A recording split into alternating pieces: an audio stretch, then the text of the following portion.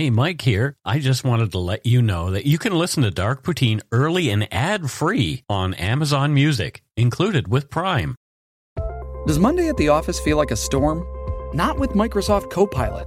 That feeling when Copilot gets everyone up to speed instantly? It's sunny again. When Copilot simplifies complex data so your teams can act, that sun's shining on a beach. And when Copilot uncovers hidden insights, you're on that beach with your people. And you find buried treasure. That's Microsoft Copilot. Learn more at Microsoft.com/AI for all.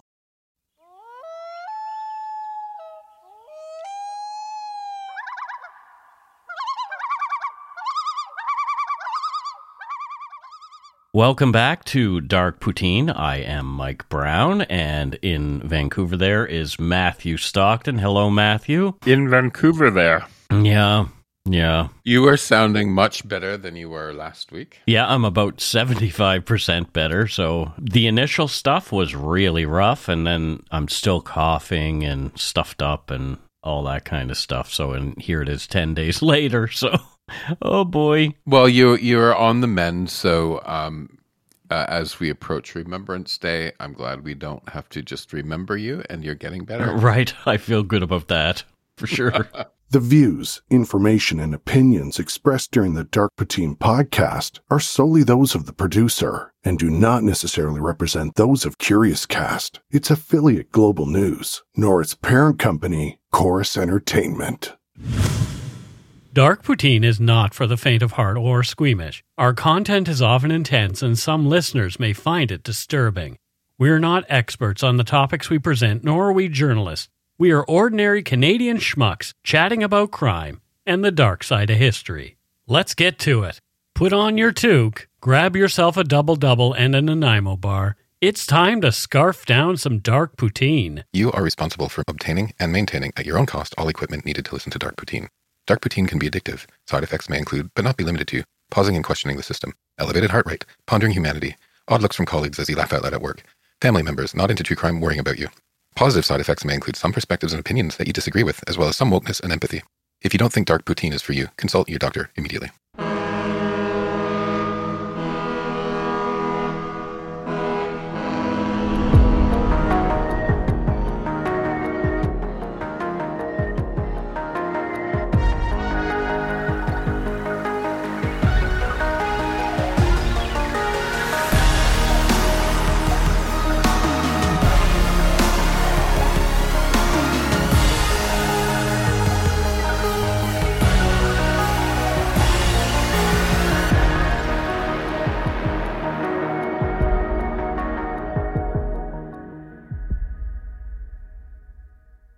In the annals of military history, few figures stand out as singularly remarkable as does Leo Major, a French-Canadian soldier whose audacious feats in World War II and the Korean War etched his name into the pantheon of military legends. During World War II, he served with the Régiment de la Chaudière, participating in the D-Day landings and embarking on a series of extraordinary exploits that culminated in the single-handed liberation of the Dutch town of Zwolle from Nazi occupation. Unfazed by injuries and fueled by a relentless drive, he refused to be sidelined, resolutely continuing his service. Major's saga did not conclude with the end of World War II. He re-enlisted to serve in the Korean War, where he would once again defy the odds and solidify his legacy. His story is a captivating tale of bravery, resilience, and a steadfast commitment to justice, offering an inspiring testament to the power of individual courage in the face of overwhelming adversity. Some have called him Quebec's Rambo. He is the only Canadian to have received the Distinguished Conduct Medal, DCM, twice for his actions in 2 different wars. This is Dark Poutine episode 292, Remembrance Day 2023, The One-Eyed Ghost, Leo Major.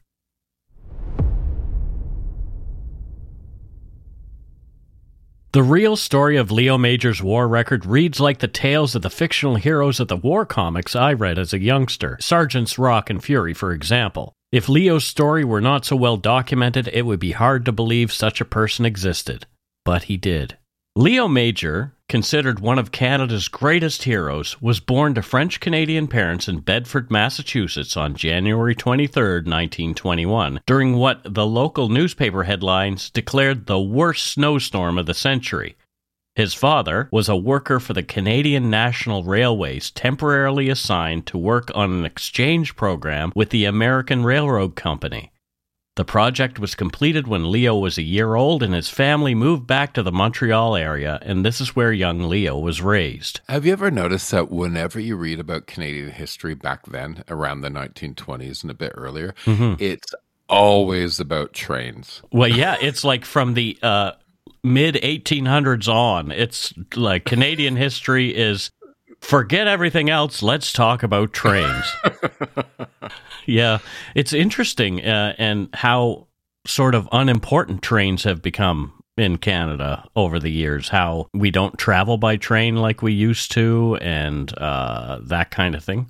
I was talking to two German tourists on the ferry a number of months ago, and they said, yeah, we thought we'd take the train. And I'm like, yeah, no. And they're like, yeah. They're like, we quickly learn. I can't do German accent. We quickly learned that train isn't the way to go in Canada. Yeah, it's true.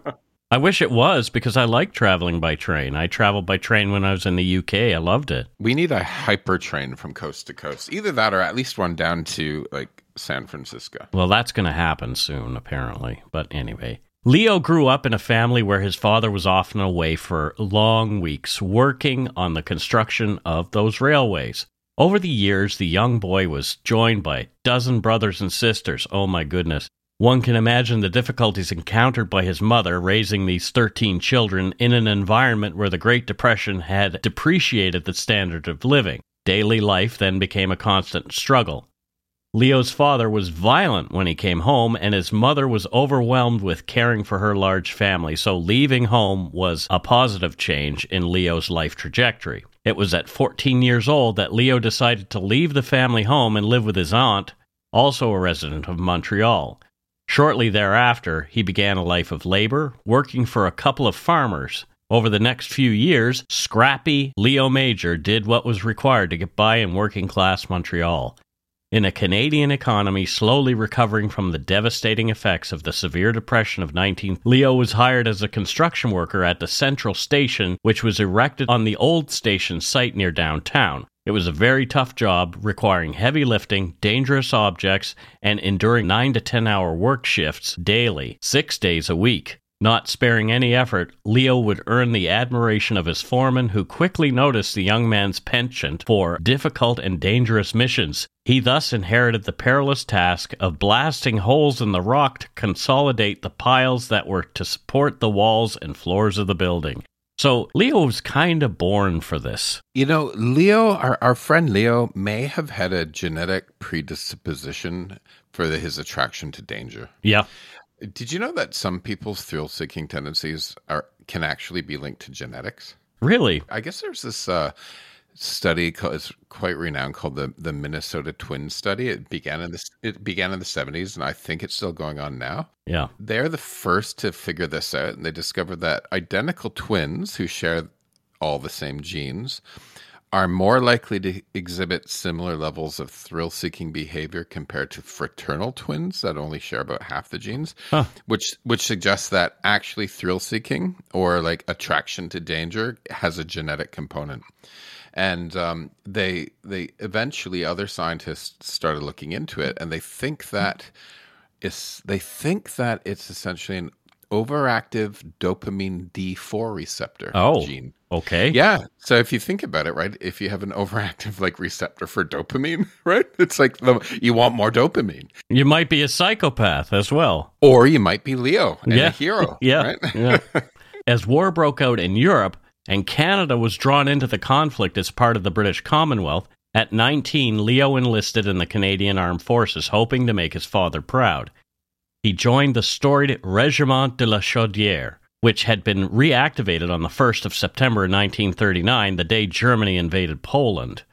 The regiment's badge is 2 cross-silver machine guns, muzzles pointed upward, topped by a beaver. On top of that is a golden fleur-de-lis. A scroll at the bottom is inscribed Air Perennius between the 2 silver maple leaves. The maple leaves and the beaver represent service to Canada. The fleur-de-lis is an emblem of the province of Quebec. The Vickers guns are of the type used by the regiment when it was reclassified as Machine Gun Regiment in 1936. Air perennius, more lasting than bronze, is the regiment's motto. What would air perennium mean then? I don't... You and your perennium. Always with the taint. I've sat in a locked room with you. I think you need to air your perennium every once in a while. I definitely do. The regiment's marching song is Sambre et Meuse, the longest day. Before World War II, the regiment was given the honorary distinction Defense of Canada for its service during the War of 1812, and still active more recently from 2002 to 2014, Le Régiment de la Chaudière reinforced the CAF units deployed to Afghanistan. So the first year of Leo Major's military life took place in New Brunswick, where he began training with others from his regiment. Leo's regiment boarded the Strathmore liner in the port of Halifax in late 1940. After encountering icebergs and extremely cold, windy weather, they arrived in the port of Glasgow on the River Clyde in early 1941. His training began right away. Upon arriving in the United Kingdom, the young Canadians experienced a culture shock as the language, customs, and traditions were very different from what they were used to at home. Yeah, if they landed in Glasgow, that would be a culture shock even for the rest of us Brits. Right? Yeah. I think with the Glaswegian accent and deep fried Mars bars, he would have had a little bit of a culture shock. Well, I was listening to or watching a video on Facebook where somebody was asking Glaswegians to say certain sentences, and it was like, oh my goodness gracious, they did not sound like they were speaking English at all. I couldn't make it out. There was a guy who I used to know who was a mutual friend with some other friends, and every time the guy spoke, it was just like, what on earth is he talking about? What? And he would go on, and people would just sit there like blank-faced. It's such an amazing accent. It really is. My grandmother was from Glasgow, so. My grandfather was from Ayr. No, there you go. Yeah. We're probably related. No. I sounded like the maid in... what cartoon is that? No. I don't know. No. The Canadian military's time in England during World War II was a crucial phase as soldiers underwent rigorous and comprehensive training to prepare for the monumental invasion of Normandy, a campaign that would prove pivotal to Allied victory. Amidst the rolling hills and varied terrain of the British countryside, Canadian troops engaged in extensive exercises designed to simulate the challenging conditions they would face on the beaches of Normandy and the battlefields of Western Europe. Training lasted from dawn till dusk, 6 days a week, 50 weeks a year for over 3.5 years. They became physically and mentally sharp and resilient as the war continued at sea, in the air, and in the African desert, gradually gaining ground superiority while the list of casualties lengthened daily. The training regimen was diverse and intense, covering a broad spectrum of military skills and tactics. Soldiers were drilled in amphibious assault techniques, learning to navigate the treacherous waters and storm the beaches under simulated enemy fire. Live fire exercises were a routine part of the training, providing troops with realistic combat experience and helping to hone their marksmanship and battlefield awareness. Coordination with other Allied forces was a critical component of the preparation, as the success of the Normandy invasion depended on seamless collaboration between units from different countries. Canadian soldiers practiced joint operations with British and American forces, synchronizing their movements and strategies to ensure a united front against the enemy. Navigating the heavily fortified terrain of the French coastline was a major focus of the training. Soldiers were taught to identify, avoid, and disarm German mines and other explosive devices. They learned to use their surroundings to their advantage, utilizing the natural cover for protection and mastering the art of camouflage. Physical fitness was a top priority as the demands of the invasion and subsequent combat operations would be immense. The soldiers underwent rigorous physical training to build their strength, endurance, and agility. They were pushed to their limits, but the grueling preparation was designed to ensure that they were battle-ready and capable of withstanding the stresses of war. You know, I've been trying to exercise, and at this point, I think this is what it's going to take to get me into shape. So someone yelling at you, live fire, and all this kind of thing. Yeah, I'm not going to lose weight unless there's live fire at this point, Mike. Well, there's no wonder that there was success when Normandy happened, when D-Day happened, because if you think about it, they were training for 3.5 years. Some of these guys, the initial ones sent over, were training for that entire time. Yeah, it's incredible. Yeah. The training also forged strong bonds of camaraderie and brotherhood among the soldiers. Living and training together in close quarters, they developed a deep sense of unity and mutual trust. This esprit de corps would be crucial in the heat of battle, as soldiers relied on one another to face the challenges and dangers of combat. Canadian military leadership was acutely aware of the immense responsibility on their shoulders, and they worked diligently to prepare their troops for the trials ahead. They instilled in the soldiers a sense of duty and purpose, emphasizing the importance of their mission and the role they would play in liberating Europe from Nazi occupation. As the days ticked down to D-Day, the training intensity increased. The soldiers were pushed to their physical and mental limits, but the rigorous preparation ensured they were ready for the monumental task ahead. When the time came to embark on the invasion of Normandy, the Canadian forces were well prepared, resilient, and united, ready to play their part in the historic assault that would turn the tide of World War II. This period of intense training in England was more than just military exercise. It was a crucible that forged the Canadian soldiers into a formidable fighting force, ready to face battle challenges and contribute to the Allied victory in Europe. While most of the Régiment de la Chaudière recruits could hardly speak English, Leo was one of the lucky few who could. He was quickly absorbed into the training units on the base. There, Leo specialized in the art of sniping, reconnaissance, and commando operations. However, in his free time, he chose boxing as a hobby under the guidance of an excellent instructor. Since all three specialized courses were a strict regimen of theory and practical work, Leo did not have time to drink or chase women as most of his fellow comrades did. During his training, Leo befriended Willie Arsenault, a French-Canadian from Montreal, who was also trained in the same league as Leo. Eventually, the two men became inseparable and later fought side by side on the bloody battlefields of Europe. As May 1944 came to a close, the Allies had gathered a massive fleet and an extensive number of troops poised to invade Nazi-occupied France in an operation dubbed Operation Overlord.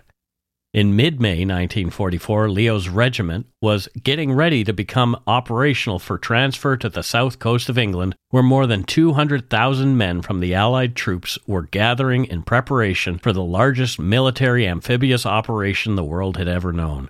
2 weeks before June 6, 1944, the troops were placed in isolation, all leaves were cancelled, letters to loved ones were heavily censored, and telephones were disconnected. Brochures for soldiers were posted in barracks with slogans such as, "While you sip, let nothing slip," and other similar phrases. This formidable invasion force comprised 2 British and 2 American divisions, along with a 3rd Canadian Division and 2nd Armoured Brigade under the leadership of Major General R.F.L. Keller. British General Bernard Montgomery commanded all 5 divisions.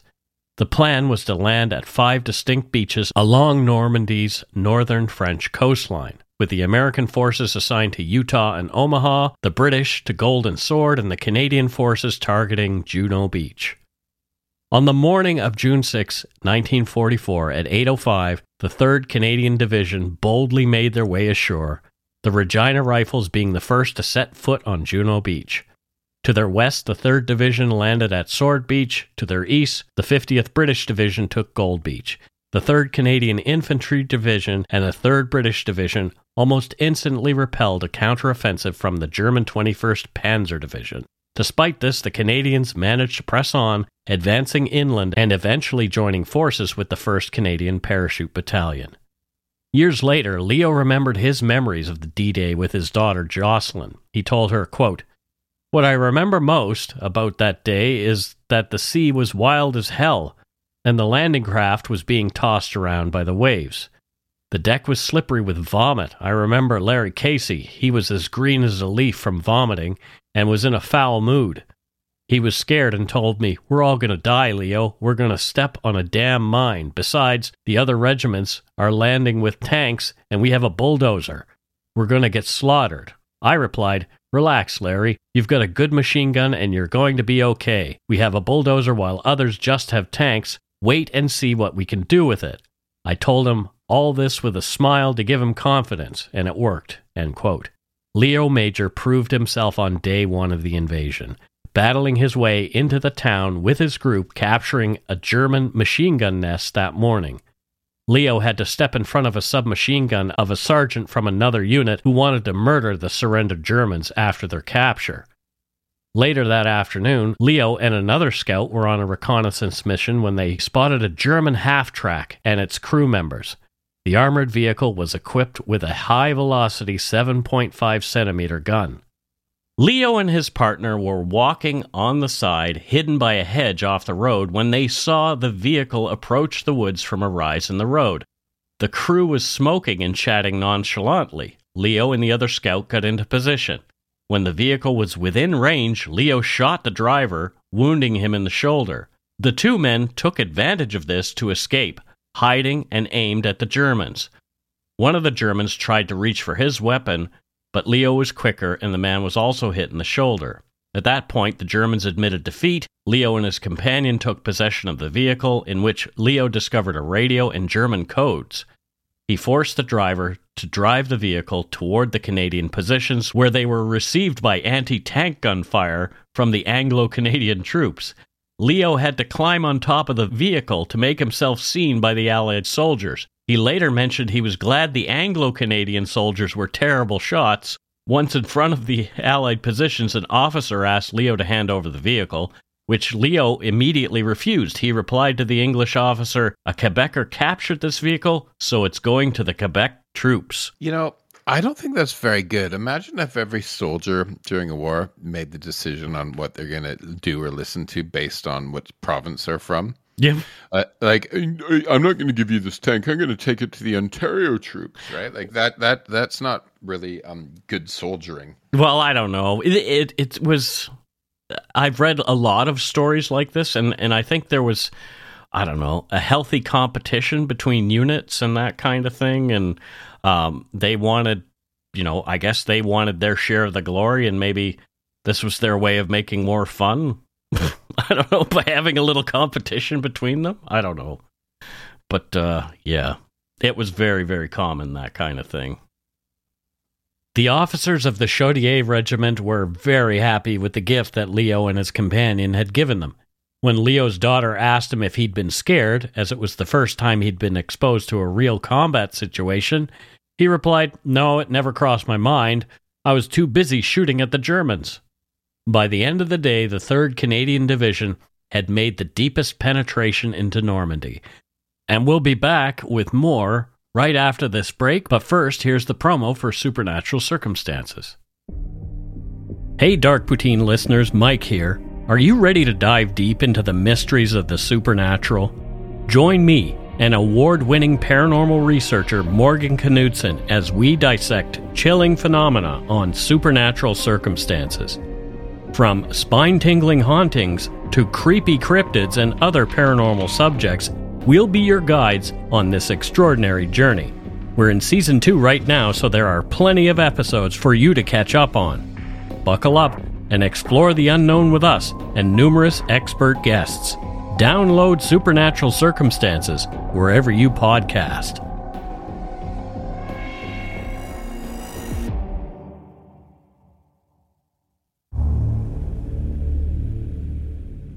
I'm Samantha Cole, host of the new season of Understood, the Pornhub Empire.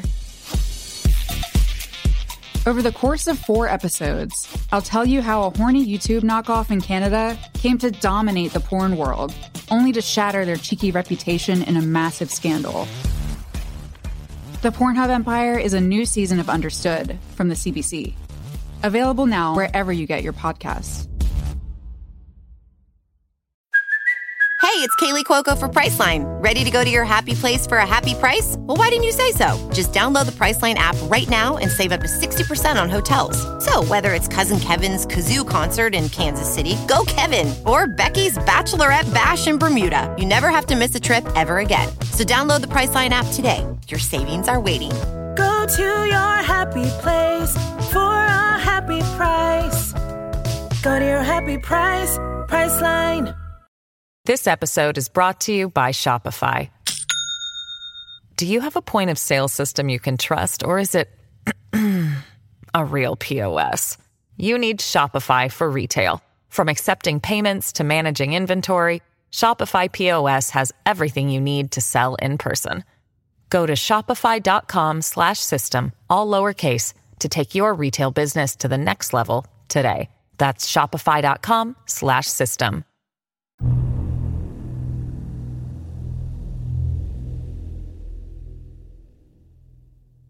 And we are back. Matthew, thoughts so far?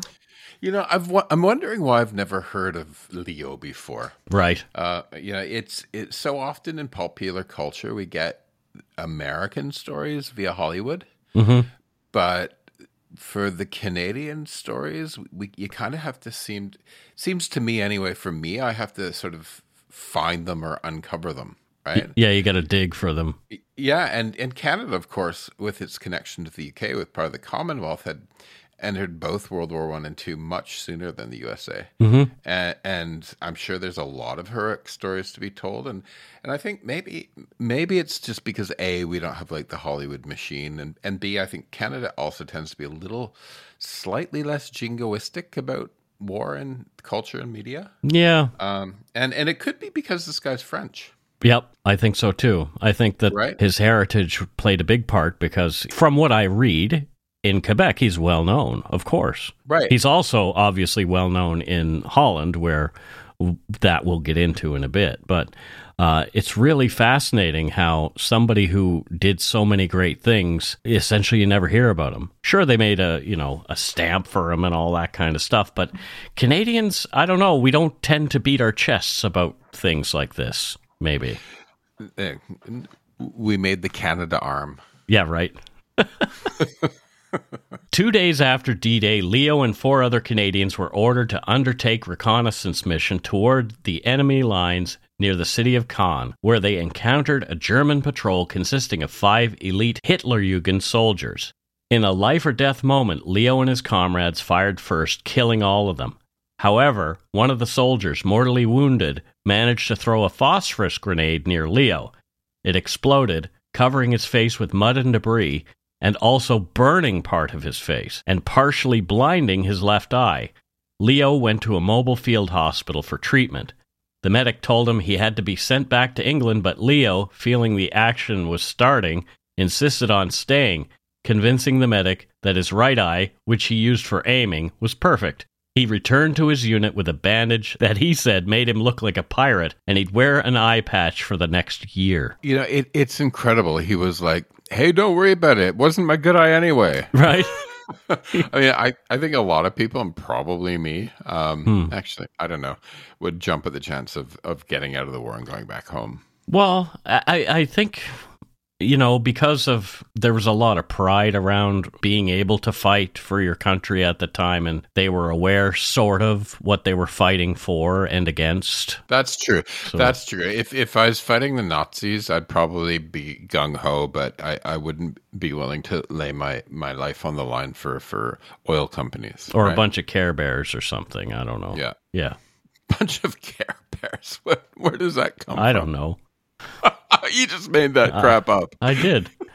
Amid intensifying battles across northern France and Belgium in late 1944, the Allies progressed unstoppably, marking their first entry into the Netherlands. Meanwhile, Marshal Montgomery launched the ambitious Market Garden operation to seize key bridges, which faced immediate issues and ended in a failed retreat, though it did liberate significant regions.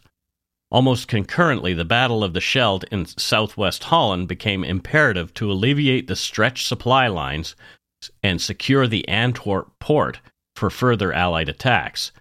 Despite the German army's heavy fortifications in the Dutch Delta, the Canadian Army bravely fought to control the estuary starting on October 1st, 1944. Code names for military operations always fascinate me because they often use like really random or arbitrary words that don't have any direct connection to the mission in order to for security, right? Sure. And making it harder for the enemy to figure out what you're talking about. So Market Garden, it's nonsensical in some ways, but Market referred to the airborne component of the operation, which used paratroopers, and Garden was the code name for the ground forces for this operation. Sure. So instead of probably not good to like name something air and ground invasion of the bridges, right? Would probably give it away to the Germans. So it's Operation Market Garden. Yeah. In this battle, Leo played a crucial role. His commander, concerned about 50 soldiers sent on patrol without returning, tasked Leo with going to check on them. Leo, solo, and wearing his PT sneakers for stealth, navigated the night and the remains of a destroyed bridge, arriving in a village at 6:30 a.m.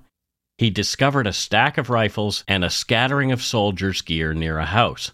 A silent search of the building's lower level revealed nothing, but from an upper floor window, Leo scanned the surroundings at dawn, finding no trace of the other soldiers. Observing trenches by a canal and German soldiers who appeared to be asleep, along with 2 sentinels on the embankment, Leo formulated a daring plan for retribution, fueled by his discomfort from being soaked and frozen, so he was a little pissed off. This seems to be a theme with Leo. Stealthily, Leo captured the 1st and 2nd sentries, using the 1st as bait, and commanded them to lead him to their officer. Disarming the stunned officer, Leo demanded the German wake his men and come with him, quickly dispatching one who resisted. Despite being fired upon by SS troops, he maintained control, directing a Sherman tank to engage the enemy and continuing to his command post with over 93 prisoners. This is all, I'm listening to you, and you can picture the movie in your head. It's all so cinematic, right? Yeah. And I also think it's funny, like the PT sneakers he was in. Yeah. Those, they look like Vans high tops. Yep, kind of, yeah. So I'm picturing him running around in those checkerboard Vans high tops you can get. I'm picturing him running around in a pair of Vans. Yeah, it's pretty crazy. Other sneakers available. Yeah, and you said it's cinematic, but from what I've read and what I know about Leo and all that kind of stuff, if you made this into a movie, people would think, "What a load of nonsense." Yeah, it's like Inglourious Bastards, right? Yeah, exactly. Except it really happened. After another fierce battle with the Germans weeks later, the Canadians, including Leo and the regiment chaplain, navigated the strewn battlefield in a Bren carrier. They encountered a scene of devastation, including a destroyed Tiger tank and several fallen soldiers. Eager to assist, Leo helped load the bodies into the carrier, using a cigarette to mask the smell of burnt flesh. However, an explosion soon hit, injuring Leo and necessitating a painful journey to a field hospital. Leo had sustained fractures in 3 vertebrae, several ribs, and both of his ankles. The doctors told him, "Your war is over, young man, you're headed home." Yet they had once again underestimated Leo. He was not ready to give up. He was nominated for a Distinguished Conduct Medal at that time, but declined the decoration.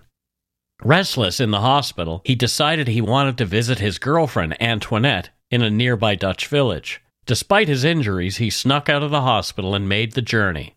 Surprising Antoinette's mother with his presence, he was welcome to stay. After a month and a half of recovery at Antoinette's, Leo was physically well enough to return to his regiment.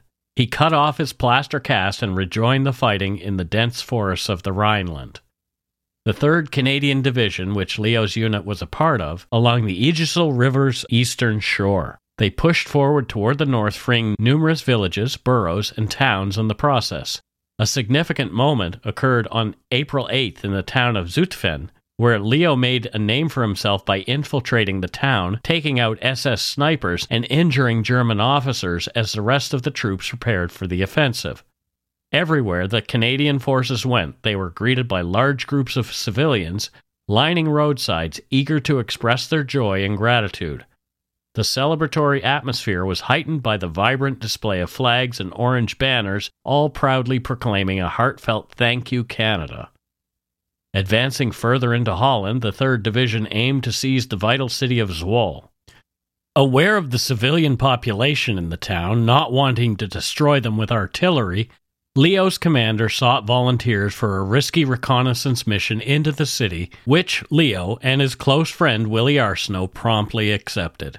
The duo spent the afternoon preparing, opting to use the cover of night for their operation and arm themselves heavily. After some relaxation, preparation, and encouragement from their peers, they were ready to embark on their mission. At around 11 p.m. on April 13, 1945, Leo and Willie began their perilous mission, cautiously approaching the viaduct. Leo led, while Willie followed behind. Suddenly, a burst of machine gun fire rang out, followed by Willie's scream. Leo retaliated, killing 2 Germans and setting the rest fleeing, only to find Willie dead, a discovery that filled him with rage.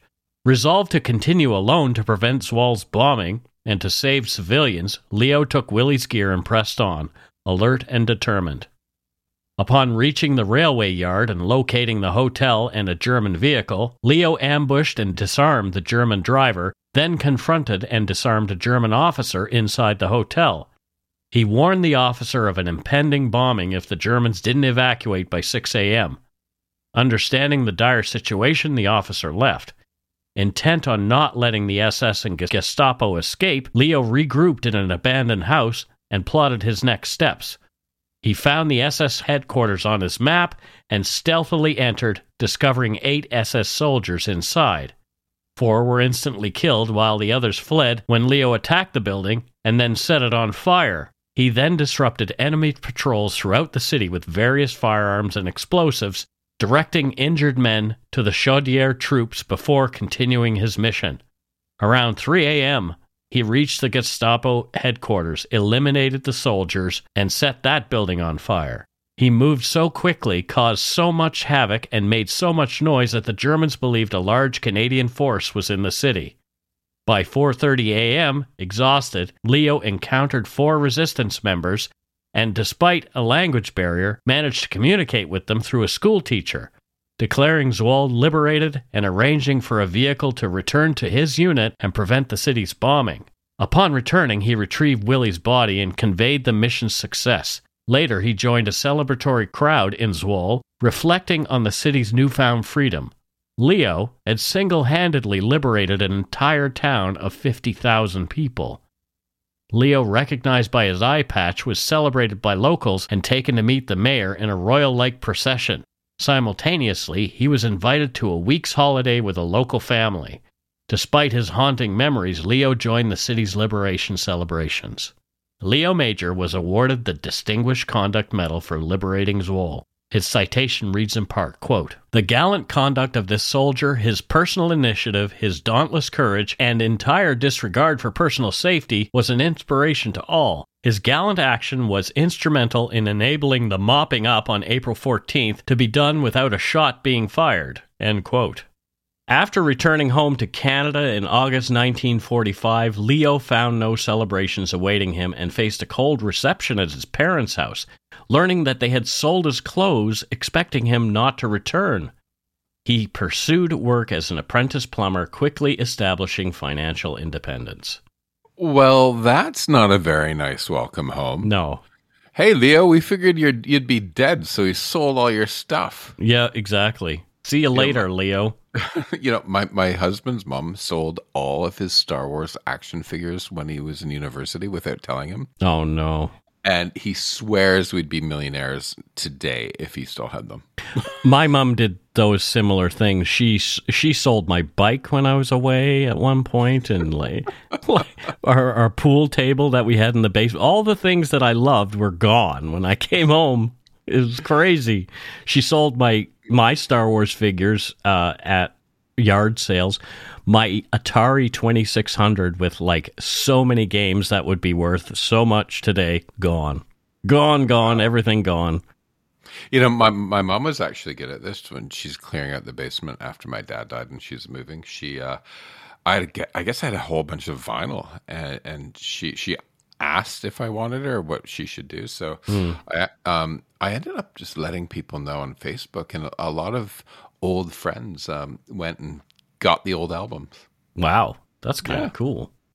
In 1951, a fellow veteran introduced Leo to his sister Pauline. Leo remained modest about his achievements, and when questioned about his Distinguished Conduct Medal, he downplayed it, preserving his humble, reserved nature. The two were married. In the late spring of 1951, Leo Major was back in action in Korea, recognized for his abilities, and placed in the Scout and Sniper Platoon, a group of tough, endurance-driven individualists. While truce talks with the communists dragged on without resolution, ground forces sought advantageous positions. In mid-November, Major's unit was tasked with holding a strategic position which was directly in the path of a determined Chinese assault aiming to seize terrain before a potential truce. As they settled in, the Chinese launched a massive artillery attack on November 22nd, intensifying their efforts the next day. Despite being practically surrounded, D Company held their ground even after losing Hill 355 and facing attacks from all directions. Lieutenant Colonel Dextrays, refusing to give up any ground, deployed an assault group led by Leo Major to counterattack. Major's group, armed and stealthy, reclaimed their objective but faced a Chinese counterattack. Major resisted orders to fully withdraw, instead directing fire from a slightly retreated position, enduring these intense conditions and close-range mortar fire to hold off the attackers. Major's audacious leadership and Dextrays' unwavering stance epitomized the resilience and grit of Leo's unit during this critical confrontation in Korea. Leo Major was again rewarded the Distinguished Conduct Medal for the second time in his life. His citation described his actions in part, quote, "So expertly did he direct the fire of supporting mortars and artillery that the platoon was able to repulse 4 separate enemy attacks. Running from one point of danger to another under heavy small arms fire from his flank, he directed the fire of his men, encouraging them to hold firm against overwhelming odds. By dawn, Major's force had withdrawn 200 yards to the east, reporting that nothing is left there to occupy, not a bunker or a slit trench." The citation concluded, quote, "Against a force superior in number, Corporal Major simply refused to give ground. His personal courage and leadership were beyond praise, filling an appointment far above his rank. He received the full confidence of his men, so inspired were they by his personal bravery, his coolness, and leadership." End quote. Thanks to the bravery of soldiers like Leo and many others, Canadian soldiers gained an outstanding reputation for their exceptional bravery, skill, and professionalism during World Wars II and the Korean War. In World War II, they were pivotal in major campaigns, notably Normandy, capturing Juno Beach with remarkable valor. Their ability to endure harsh conditions was evident in both the Italian campaign and the liberation of the Netherlands, showcasing their resilience and efficiency in military operations. Local populations in stationed areas generally held Canadian troops in high regard, noting their discipline and respectful demeanor. During the Korean War, Canadian forces as part of the United Nations coalition displayed remarkable tenacity, especially in critical battles like the Battle of Kapyong. This period underscored Canada's commitment to international peacekeeping, contributing significantly to global security initiatives. In both conflicts, the professionalism and ability of Canadian soldiers to perform admirably under challenging conditions bolstered Canada's image as a dependable and proficient military ally in international efforts, a legacy that continues to shape perceptions of the Canadian Armed Forces to this day. Leo was made an honorary citizen of Zwolle on April 14, 2005, the 60-year anniversary of his liberation of that town. A Zwolle street was renamed in Leo's honor, Leo Majorlan, or Leo Major Lane. After being married to Pauline and living out his life as a proud father and grandfather, Leo Major passed away on October 12, 2008.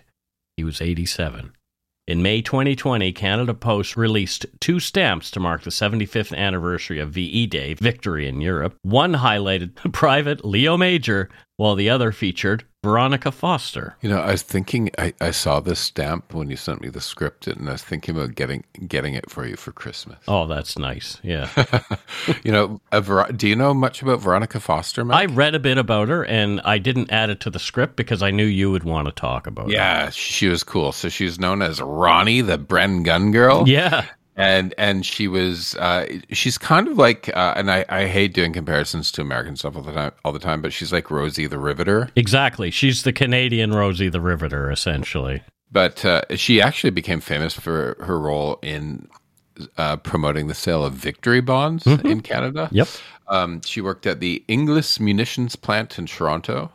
And she was often photographed in her factory uniform holding a machine gun. Yeah, so good for her. Instead of holding a wrench, like the Canadian gal's holding the machine gun, right? And she actually became a symbol of Canadian women's contribution to the war effort on the home front. And I actually want to get some of these stamps. They're really cool. Yeah. I don't collect stamps. I've known people who collected stamps, but there's a lot of history you can learn about a stamp. Like you would see this Leo Major stamp and think, well, here's a guy wearing an eye patch. Let's look into what this guy was all about. He's like holding up a tulip and wearing an eye patch, and you think, oh, well, he looks like a very nice person. I'm sure he was a very, easygoing guy and didn't do anything special in the war. Well, he did a lot. He took an entire town all by himself. So I have a book of Leonard Cohen stamps in front of me right here. Oh, that's cool. Yeah. And that's it for Dark Poutine episode 292, Remembrance Day 2023, The One-Eyed Ghost, Leo Major. Thank you for this episode, Mike. It was fun learning about this guy. Yeah.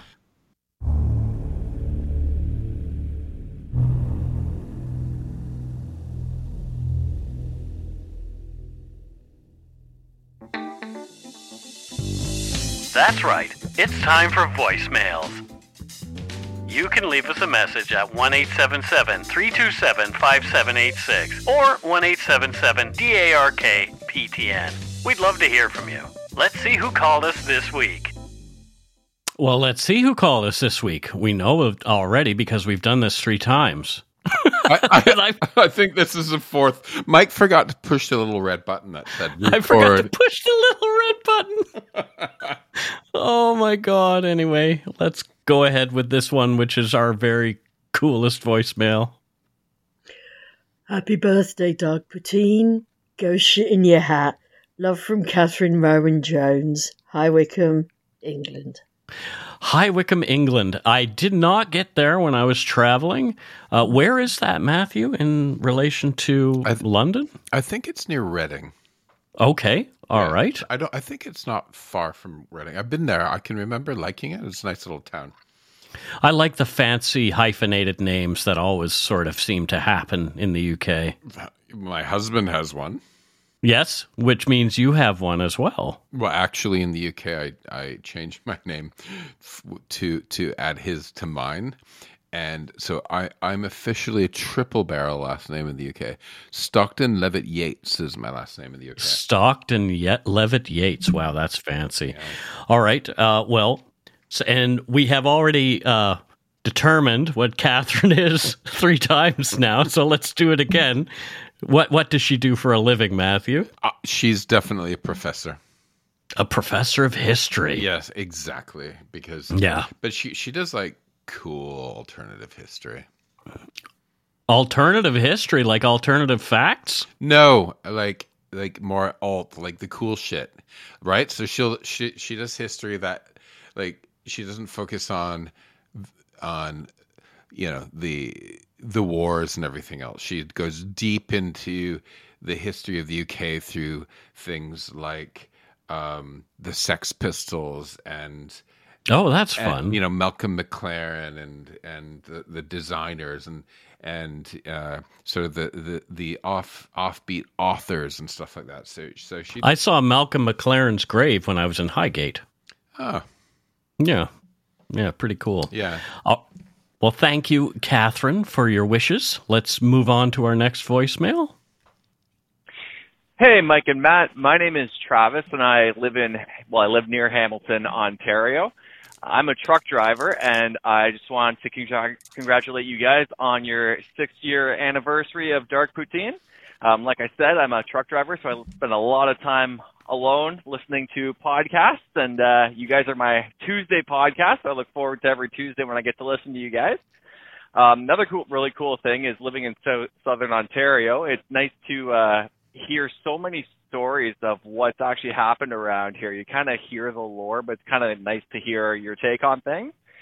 And another cool thing about you guys, too, is as someone who typically leans towards the right, it's interesting to hear your podcast and hear your opinions from the left side, but it's done in a way that isn't intrusive. It's done in a way that actually makes you think, and maybe there is a better way to be more open-minded about certain things. But anyway, I just want to congratulate you guys on the 6-year anniversary. I listen to you guys every week and love the podcast. And as always, go take a shit in your hat. Have a good night. Bye. Thanks, Travis. Thank you. Much appreciated. Thanks, Travis. So whenever people go, I'm from Hamilton, just near Hamilton, I bet you he's from Dundas. Dundas, Ontario. Dundas, Ontario. And I think it's also funny that he just called me lefty, which you know I'm not. No, and I don't think I am fully either, no. which is kind of interesting. But I get it. I think like people like Travis, I think, I don't know if you'd agree with this, but actually the guy sounds like he understands it. It's less linear, right? It's not like right, left. It's like a multi-dimensional thing. Like for me even, you know me, Mike, like I'm socially just socially left, like let people do or be who they want to be, but fiscally and sort of government-wise, very right, sort of like small. Yeah, because you don't like paying taxes. Small government, all that. Well, no, not at all. Even though I do, in case the CRA is listening to me, I pay it. Yeah, we both do. Yeah, yeah, no. So, and I think that's great. Somebody sort of who identifies more right leaning, but and I love that people can have these sorts of like this way more grown up than we get. You get Mike. You get sometimes we get hate mail and somebody like firmly. I get some really crappy hate mail, and people are just like really right, like firmly dumb. Firmly putting their feet on the ground of something because they're parroting all the crap that they hear in the media. Versus somebody like Travis is going, hey, yeah, I'm more right leaning, but perspective and listening and learning shit, and no, he's not. This is a guy that's not afraid of like being forced to become a lefty. He's just like an open-minded dude by the sounds of it to me, right? It was actually through doing this show that I became more open-minded. I was a little kind of stuck on some weird ideas for a long time, and doing the show kind of helped open my eyes a bit. So, it is what it is. Yeah. Let's move on. Okay, amazing. I want to say I heard your last podcast on the Sam Squanch, as you say in Trailer Park Boys, or Sasquatch in your podcast. My name is Tim. I am from Newfoundland originally. I messaged Matthew one time because I'm the original Inuit Newfie Jew. And I wanted to say I love your podcast. I've been listening for a couple of years. I have your number programmed in my phone, and I called a couple of times and hung up. What am I going to say? But it's your anniversary, so happy anniversary. I love your show. I listen to it from the beginning to the end. Look forward to when it comes on again. I am not going to tell you what I do. Matthew can guess what I do, and that would be a privilege. But other than that, I want to tell you that your show is fantastic. It brings a lot of joy to so many people. You need to understand how much joy and happiness it brings to people who listen to it, and that all over the continent. And thank you for doing this. And I appreciate it very, very much. Your care, your mindfulness of situations and of some horrible crimes at times. And then fun stuff like, this October, scary stuff is lighthearted, but your kindness that you show to victims and their families is very rare in this true crime universe. Have a wonderful day, and go take a big old giant shit in your hat. God bless. Take care. Oh, boy. He said that with gusto. Yes, he did. Yeah. People from the East Coast really have a way of expressing themselves when it comes to cursing. Like he mentioned Trailer Park Boys. If you want to learn how to curse in Nova Scotia, watch the Trailer Park Boys because it's so fun.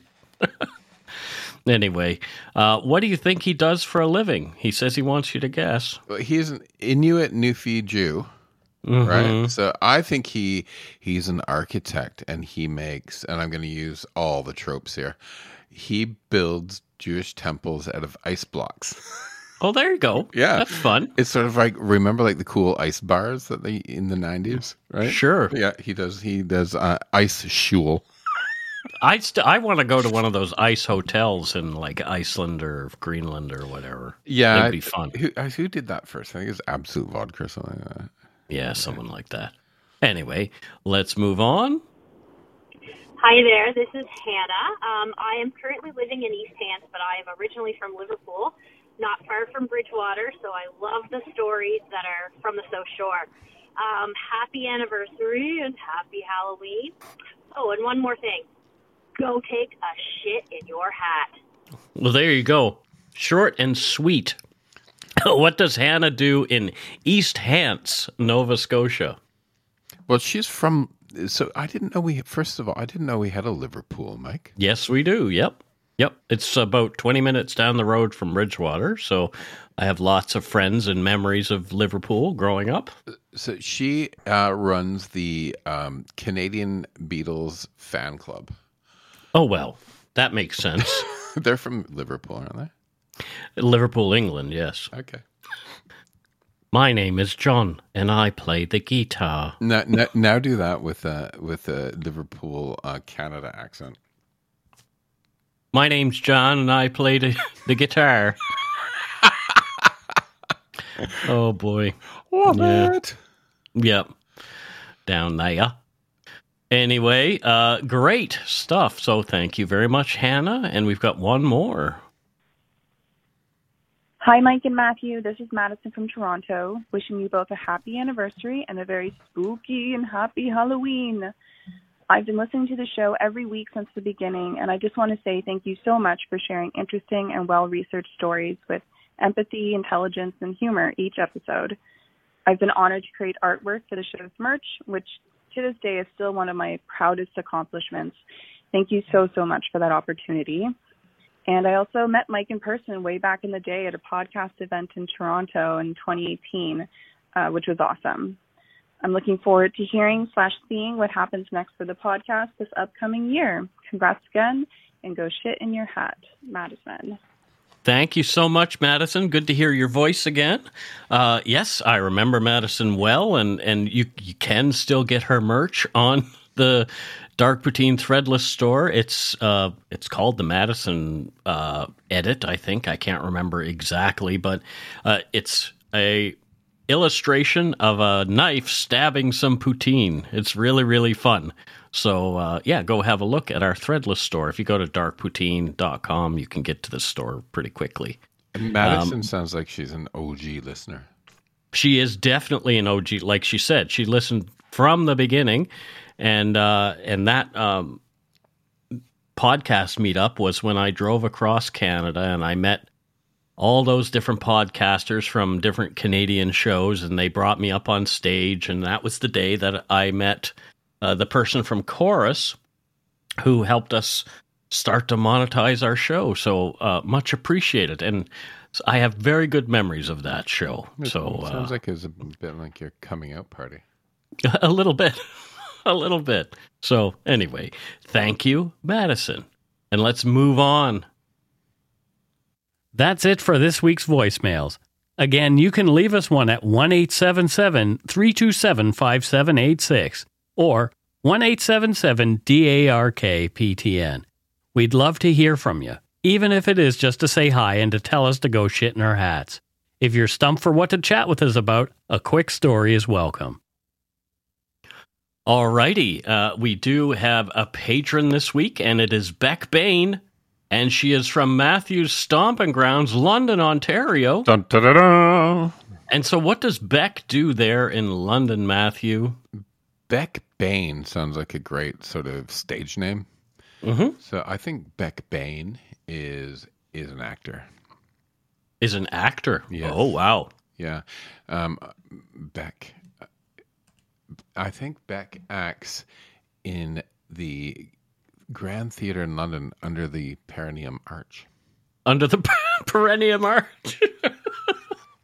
Oh, no. Anyway, thank you so much, Beck, and thank you to all our other patrons and Donut Money donors. Thanks, much Beck. appreciated. Yes. Thanks to all our patrons and Donut Money donors, past and present, for your generosity. It helps to keep the show going. You can become a patron of Dark Poutine at patreon.com/darkpoutine. For a one-time donation, you can send us donut money via PayPal using our email address, darkpoutinepodcast@gmail.com. If you don't already subscribe to the show, it would mean a lot if you did. You can easily find Dark Poutine on Apple Podcasts, Spotify, or wherever you listen to your favorite shows. If you haven't gotten yours yet, my book, Murder, Madness, and Mayhem, is available to order via a link on the Dark Poutine website. And speaking of darkpoutine.com, please check it out for show notes and other cool stuff. We'd appreciate it if you took the time to give Dark Poutine a like or a follow on Facebook and Instagram. Most importantly, thank you for listening, and tell your friends about us. Word of mouth is a powerful thing. So that's it for our annual Remembrance Day show. So, until next time, don't forget to be a good egg and not a bad apple. Goodbye, y'all. Goodbye.